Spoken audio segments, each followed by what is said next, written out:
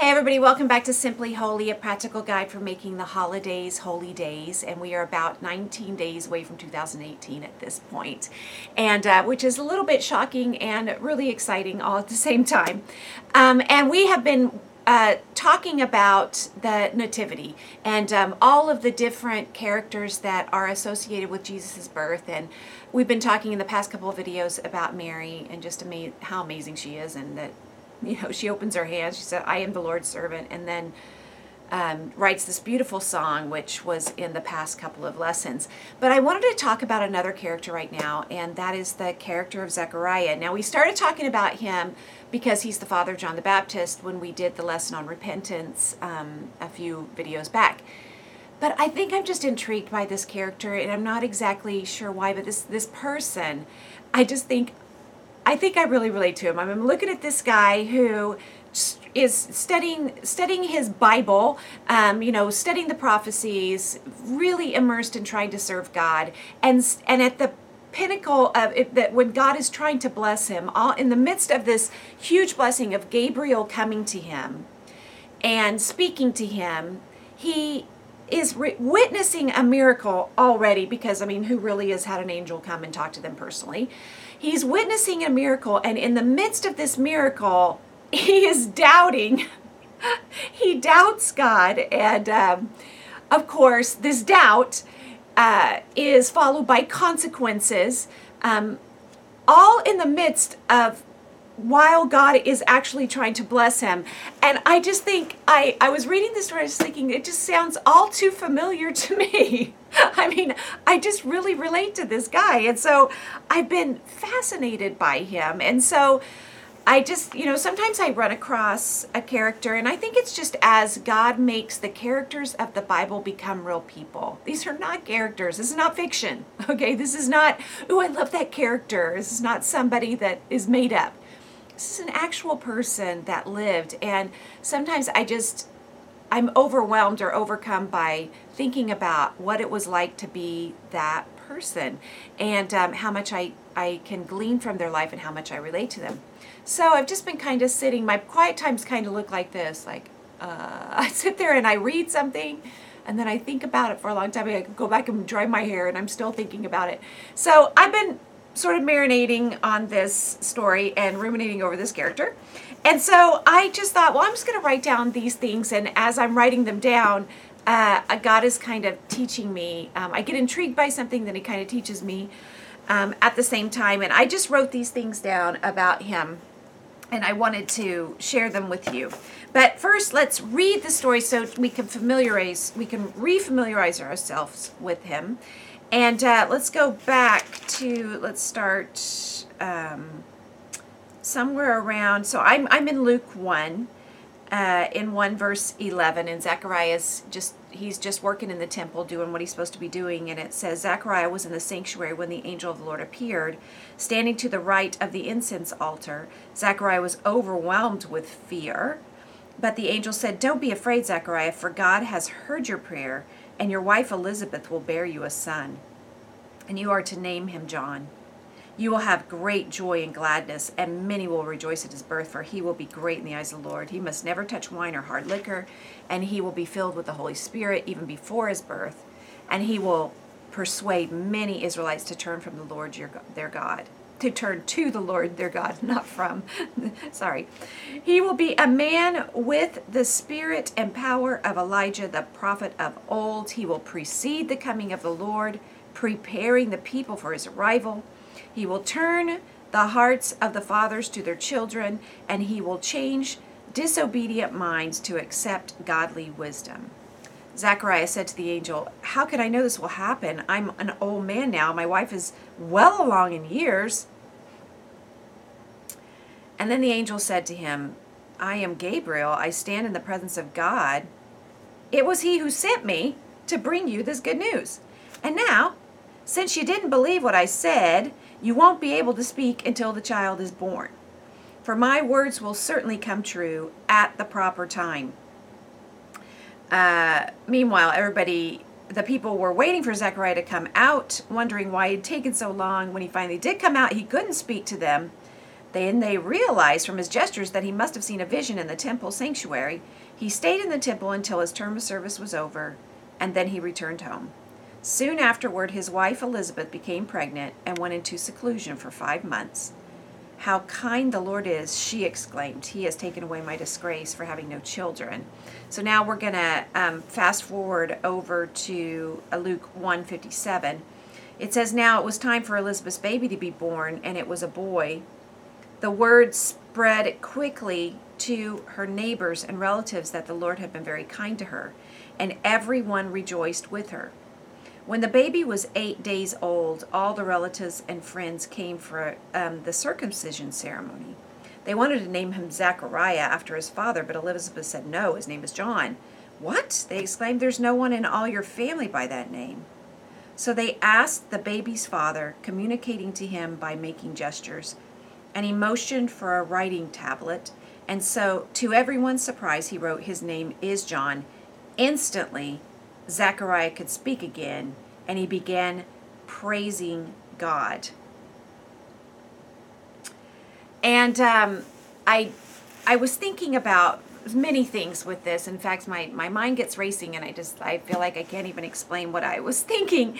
But the first thing that I wrote down about Zechariah was that he learned the lesson. He learned the lesson, because the first words that came out of his mouth after that were words of praise. And I had this quote from Kathleen Norris. Those of you that are reading Watch for the Light. Now, I'm not really familiar with Kathleen Norris, but I loved her chapter in our book. So the way this book is kind of funny, because you read some of it and it's like the most profound thing you've ever heard in your life, and then the next day you're like, I don't know, I don't get it.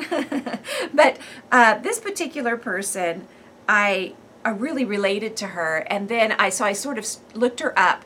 And this is so funny, because I was reading one of the reviews for one of the books that she had written, which really caught my attention just by the title. But in this, it says she's writing a book basically about how the mundane tasks of life sort of make us holy. She says in this. In the, I guess she's explaining what she's going to talk about in the book, but the author talks about how Christ is most abundantly present to her, not during my hours of prayer, but rather in the midst of my daily occupations. God cares about the least of our daily tasks. Jesus instructed us in the Lord's Prayer to pray for our daily bread, so making bread is important. Jesus knelt and washed the feet of his disciples. Serving others is important. Serving through cleaning, doing laundry, preparing a meal. These are all signs of caring, signs of serving others, indications of our love for those we do them for. This could be the same of going to a job, working at an office, doing everything that goes into that, having to get dressed, get yourself there, do the paperwork, do the mundane, all of that. These are the types of tasks that are never done, and they shouldn't. Who wants to say, "Well, I cooked and served you this wonderful meal to show I care. Now you know, so I don't ever need to do it again." Or, "I've washed and ironed your clothes. That means I love you. Now you know, so I don't need to do this ever again for you because you know." You eat, but you're hungry again. You wash, but the clothes get dirty and need to be laundered again. These are the quotidian things, and doing them over and over again demonstrates our love and our care. Because of that, and here's where it is, ordinary tasks become holy tasks that transform us. Carrying out holy work makes us holy because we are serving others. Contrary to conventional thought, cooking and cleaning for others does not make us less intelligent or less important or less significant. What God does to us and with us, through us, as we are carrying out seemingly unimportant tasks, is the quotidian mystery. And so, of course, I love this woman. So I have to read her books. I haven't read them. I'm sure I don't want to agree with every single thing, but she seems like she's got something on straight. But in this book, this particular Advent book, she has a chapter. And in this, she is talking about this very life of Zechariah. And it says, she's just talking about the difference between Zechariah's response and Mary's response. And she says, after talking about he gets this consequence put upon him, she says, I read Zechariah's punishment as a grace, in that he could not say anything to further compound his initial arrogance when confronted with mystery. When he does not speak again, when he does speak again, it is to praise God. He had 9 months to think it over. And I think about that a lot with him. Like, okay, he had all this time to think it over, and it was probably a gift to him. His consequence was a gift because it kept him from saying anything else to display his arrogance. And I was thinking, man, this just reminds me of me. I don't know. This just reminds me of me. But we know that he learned the lesson because the next words that came out of his mouth were praise to God. And I can guarantee you that you can tell if you've learned the lesson once you are done arguing and done cajoling and done trying to bargain with God in your situation, and you are simply praising him because he is so smart, he's so much smarter than you, and you were wrong. That's when you just know, I learned the lesson. So that's the first thing I wrote down, was he learned the lesson. The second thing I wrote down was that it was at least a 9-month consequence. At least a 9-month consequence. I was just thinking about how God gives us consequences in the midst of our life, and he does this to teach us. We need to accept consequences in our life and stop complaining and whining. Stop complaining and whining and start learning. If you will start learning, you will not have time to complain and whine about what is happening to you. Now, of course, I'm saying this, I'm speaking to myself, but I'm speaking to all of you as well, who are, in my sort of my ilk, that you need to just stop ruminating and marinating on all that is hard about the situation and just start learning from the situation. Consequences don't have to be our teacher. They really don't. God, if we would just heed warnings, all would be well, right? We all see this, that there are certain people in life who will just heed the warnings. They learn from other people's mistakes. They can look ahead of them and think, I am not going to do that because I see how that turned out for that person. But yet there are some of us who cannot learn that way. Now, but that we don't have to have consequences as our teacher. Remember, it could be that we just heed the warnings that God gives and we look at the consequences that other people have. But once consequences have been given, we need to just shut up and listen. Okay, we just need to shut up and listen. Sin always produces a consequence. Sin produces consequences, but those consequences can produce from us either righteousness or it can lead to a punishment.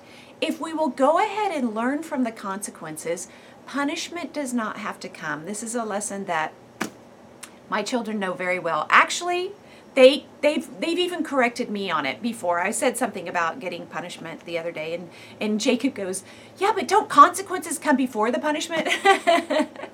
And in our language, in our family, that's the way that it works. I don't know how it works in your family. But basically, when we do something wrong, there is going to be a consequence for that action.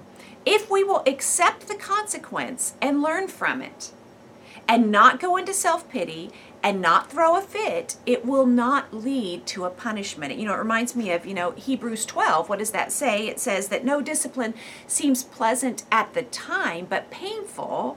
But later on, however, it produces a harvest of righteousness for those who have been trained by it.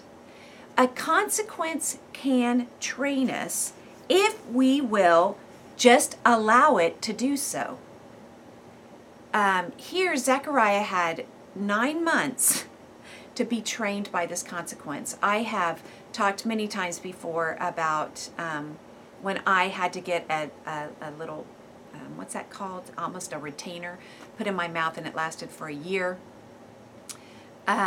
Because honestly, I had not been active in confessing my sins, and I had not been an open person. And so I had clenched my jaw. And actually, the doctor said this is a very, very, very common way that people deal with their sin. He didn't say sin; he said stress. But when how they deal with their sin is they clench any part of their body. And I had been clenching my teeth for so long that I had thrown my jaw out of alignment. So they had to put this realignment thing in my mouth, and it was for a year. It had to be in my mouth while I ate every minute of the day, and it was for an entire year. And every time that thing bothered me, I had to think, I will never be unopen again, I guess is what I should say. I will always confess my sin. It was more like I will always confess my sin. I will always make sure that I am open about what I'm feeling and thinking. It taught me. I was trained by the consequences. And you too can be trained by the consequences that are going on in your life. You have to, and then you have to actually know, not all consequences are a punishment. It's just a natural consequence of the things that you are doing. In our children's lives, we try to train them by giving them natural consequences. You know, they play with something, and, you know, a big thing in our family is we don't play with things that are not toys. Why? Okay, so some of you already know the answer to this because you're parents. You don't play with something that's not a toy because you're going to break it. That's just the way that it is. We don't play with things that are not toys. They get broken. Okay, a natural consequence when my children have been playing with something that's not a toy and the thing breaks is that they will have to pay for the replacement of that item. That is called a natural consequence. That's not a punishment. Sometimes I think we accuse God of punishing us when he's like, I'm not even punishing you. I don't have to. You are incurring the consequences of the choices that you have made. You know, when you choose to overeat, you're going to have heartburn. When you choose to overeat, it's going to be hard to sleep at night because you're still digesting that food. You know, I had one of my children the other day ate and ate and ate just to the point of debauchery, and it was really hard. It was a really horrible night. The stomach hurt all night, couldn't sleep, you know, and thus those consequences made it hard for other people to sleep. You know, the consequences going on. But that's just a natural consequence. I didn't punish her. You know, sometimes God's not inflicting a punishment on you. He's just allowing you to feel the consequences. You didn't do your taxes in time. You didn't pay your taxes in time. And now you're going to incur a debt. Yeah, you're going to incur some consequences of that. You're going to have to pay more. It's just a natural consequence. The stress that you feel over your finances, it's not even a punishment. It's because you were choosing to live above your means or just below. And I think that is one of the big, if I have to just say, this might be a little bit of a rant, but I just have to say that is one of the big, I don't know if it's a myth. You don't need to live just below your means. You need to live well below your means. I'll just take it from me. Something I've learned is, man, unless you're living on about half of your income, all of those unexpected expenses, they are going to take you right over the top. So anyway, we can feel like we're being punished for something. Why is God doing this to me? No, he's not punishing you. You're just living out the consequences. Now, if you don't accept those consequences with godly sorrow, it will turn into a punishment. And this is a very big lesson for us. We need to accept the things that are happening to us with godly sorrow. What does godly sorrow say in 2 Corinthians 7? Is that where it is? I don't have my regular Bible here, but we need to memorize these things. You know, what earnestness, what eagerness to clear ourselves, what readiness to see justice done, what indignation, what alarm. You know, all of these things, this is what shows that we have godly sorrow. When we actually look at what we did wrong, we go, whoa, and we are alarmed by it. And then we get indignant. Well, first of all, we're alarmed. We're like, whoa, I'm way outside of the boundaries of God. I'm way outside. This is on me. I need to get myself back inside the boundaries. We need to have indignation, and we need to go, I am not doing this anymore. This is wrong. I'm not doing it. And sometimes we want somebody else to force us to do what is right. We want somebody else to be enforcing our own repentance. Listen, you're the only one that can repent of your sins. Did you know that? Nobody else is going to repent of your sins for you. You have to repent. You have to become indignant. One of the things that, when you're trying to fight an idol in your life, of course, food for me, having a relationship with, or having an idolatrous relationship with food for me is the most recent one. But I have repented of many idols. I have repented of bowing down to many idols. But this food one always comes up just because it was the most recent layer that God was taking off of my body, so to speak. And I think the thing that finally put the death nail in it for me was that I started to view it as, this relationship with my food was almost like, it was like having a boyfriend. It's like having a relationship. And I had to break up with this boyfriend. And now the reason I think that this communicated to me was because we know what this looks like when we're studying the Bible with someone, or we're trying to help become a Christian, or especially when you're dealing with teens, and they have a secret boyfriend and it comes out, and then they go, oh no, I broke up with him. I'm like, you didn't break up with him. You talk to him every day. That's not breaking up. Breaking up is not talking to him every day. Okay. Breaking up is, hey, we're not going to talk anymore until whatever undisclosed time happens. I don't know if ever. When you break up with somebody, you don't talk to them anymore. You know what it means. That communicates to you, right? You know what it means to break up. It's kind of like if I had an extra boyfriend on the side and I was like, Jay, I have Jay over here, my husband, and then I have this extra boyfriend on the side. I don't think he's going to be okay with me still talking to him every day. I think it's going to be a no. You're never going to see him again as long as you live. Oh, he's at work. Oh, you're going to quit that job. If you have to quit that job, you're going to quit that job. Whatever you have to do to break up with that boyfriend is what you're going to do in order to have a marriage with me. And I had to realize, I just had to break up with food altogether. Isn't it? Think about it. No, if I'm hungry, I'm going to think about food for those 5 to 15 minutes that it takes to eat that food. Come on. And then the rest of my time, my mind is not going to be on it. I had to break up with it. We need to have indignation for ourselves, and we need to have godly sorrow for our sins. And we need to display those things. Something you can do with your kids. My kids know when something kind of major has happened, if there has been a sin that has occurred, they know that I'm going to say, I want you to sit down and write out all the godly qualities of godly sorrow, indignation, alarm, eagerness to clear yourself, readiness to see justice done. I want all those things written down, and next to each one of those things, I want you to write out what it would look like in this situation. So you lied about the phone, okay. What would it look like to have all of these godly sorrow qualities for that particular situation? And once you've written out all of that, then we'll talk about what we're going to do next. Until I see that on that piece of paper, we're not going to move on to the consequences, actually, because I need to see the godly sorrow. And I would suggest that that's not only a good exercise for our kids that you can employ, but I think it's a good exercise for each of us in our own lives, as in our daily lives. If you want to be overcoming something, and you keep stumbling and you keep slipping back and you keep going back, perhaps you really don't have godly sorrow about it. Sit down and write out what it would look like to have godly sorrow in that particular situation. When I think about Zechariah, I go, something about what happened to him produced a godly sorrow in his life. Because when he was ready to re-engage, the first things that came out of his mouth, they were praise. And that's the other thing that I wrote down. Actually, I have two more things. Number 3 was I wrote down as long as it took. Because something intrigued me about this is that when the angel came to him, Gabriel said, you won't be able to speak until all these things come to pass.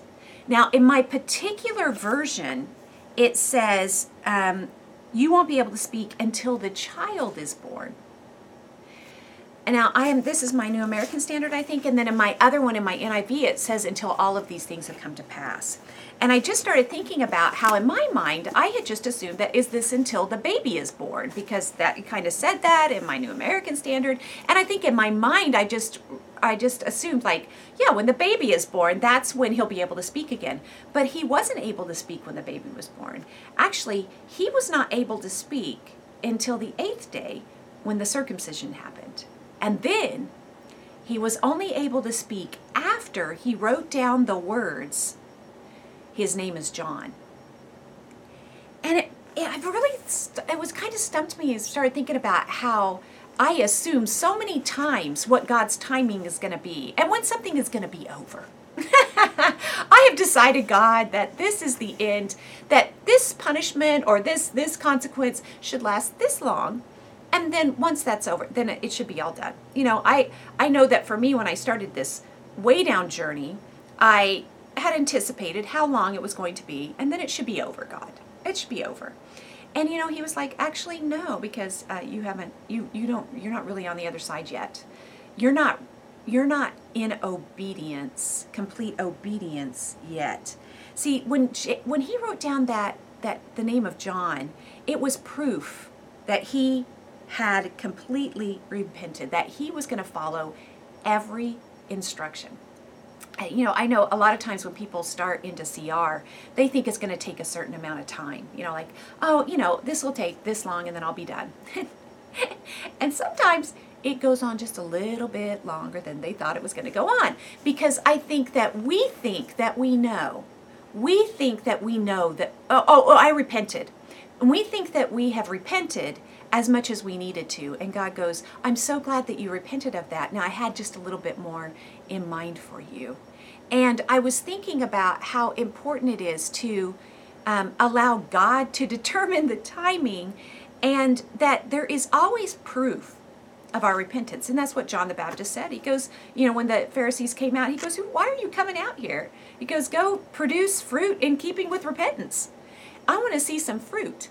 And here we see that by this time, Zechariah was like, oh no, Gabriel said his name was John. His name is John. He was ready to obey everything. He was ready to follow every instruction. And this is something that I do with my children. I've learned to do is, you know, when they're out of instructional control, which that means when they're throwing a fit, or they're rolling their eyes, or they've got their, you know, chin up, they still got that attitude. They are not in instructional control. When you have that attitude, when you're still in this, like, when you're sort of irritated about your consequences, I can tell you that they're not going to let up, because you are out of instructional control. You are out of God's instructional control, and you're not done yet. And it may need to go on just a little bit longer, just 8 days longer than you thought it was going to go on, because you are not in instructional control. I tell my kids, listen, I need to see a calm face, and I need to hear a calm voice and a calm body. When you are ready to follow every instruction, then I'll know that we're ready to move on, to even accept the consequence. And the other day I was telling one of my kids, I said, okay, I'm going to give you an instruction. And when you are able to follow every instruction, then I'll know we're ready to move on. I want you to sit down, and I want you to take 3 deep breaths. And when you're able to follow that, then I'll know we're able to go on. And until they're able to do that, we're not able to move on. And I was thinking, this is such an instruction from God. This is exactly what he has to do with me. He's like, listen, I'm getting ready to give you an instruction. Tracy, I want you to sit down. I want you to take 3 calming breaths, big breaths, and then I'll know that you're ready. Whenever I see you obeying, that I'll know that you're ready for me to give you your instructions. You know, we're ready to move on. So I think that this whole thing is unbelievably important. It is, don't underestimate how important it is that we need to actually produce fruit in keeping with repentance. We need to actually prove our repentance by our deeds.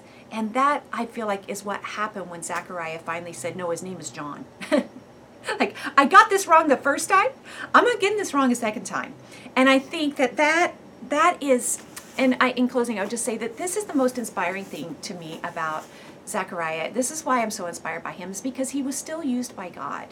You know, God imposed this very long consequence on him, and he was wrong. He was clearly in the wrong when he, sort of stood up and doubted Gabriel, who was standing in front of him. He was clearly in the wrong. I have been clearly in the wrong so many times. It's just embarrassing. That's really just the bottom line. It just hurts your pride, and it's just embarrassing. I've had to publicly apologize. I've had to, one of my favorite memories is me just totally leveling up with Sam Lamb. I know, Sam, you're watching this, in front of the entire, Kids Point staff. And I was like, oh no, great.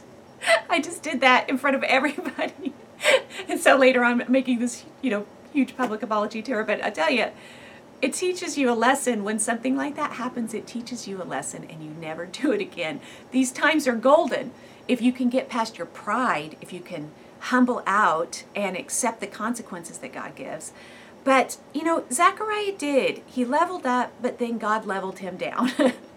And God had to impose this consequence on him, but he learned the lesson. And what happens after that is that he gets to speak a prophecy that over 2,000 years later, we are reading about Jesus Christ. He is recorded in the Bible with his prophecy, and that's what is just after that. After this happens, he's able to say in verse 67, praise the Lord, the God of Israel, because he has visited his people and redeemed them. He has sent a mighty Savior from the royal line of his servant David, just as he promised through his holy prophets long ago. Now we will be saved from our enemies and from all who hate us. He has been merciful to our ancestors by remembering his sacred covenant with them, the covenant he gave to our ancestor Abraham.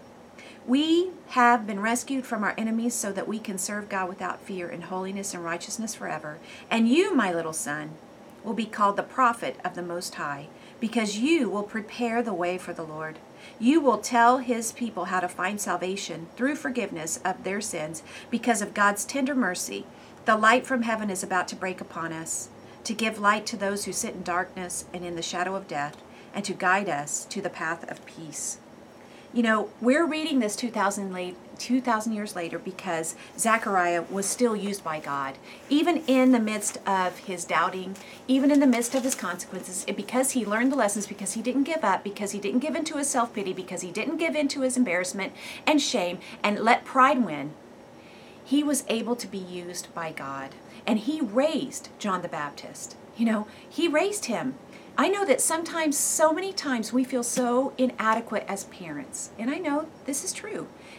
This gets us, both as fathers and mothers. We just feel inadequate to the task. We just feel like, who am I? I can't read. Look at me. I can't even blank, whatever that is.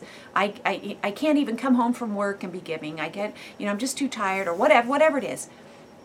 But if we will repent, and if we will allow God to train us, if we will be trained by our consequences, he is going to use us to raise the next generation, even through our inadequacies. Who else is going to do it, disciple? If not us, then who? I know you feel inadequate. I know you feel insecure. I know you feel like I'm going to screw this kid up more than I'm going to help him. I know you feel that, but it's not true. That is the enemy. If you will repent and learn and be trained by your consequences, God will use you to raise amazingly godly kids. Don't give up, disciple. Get up. Don't give up. Get up and repent today. Until next time.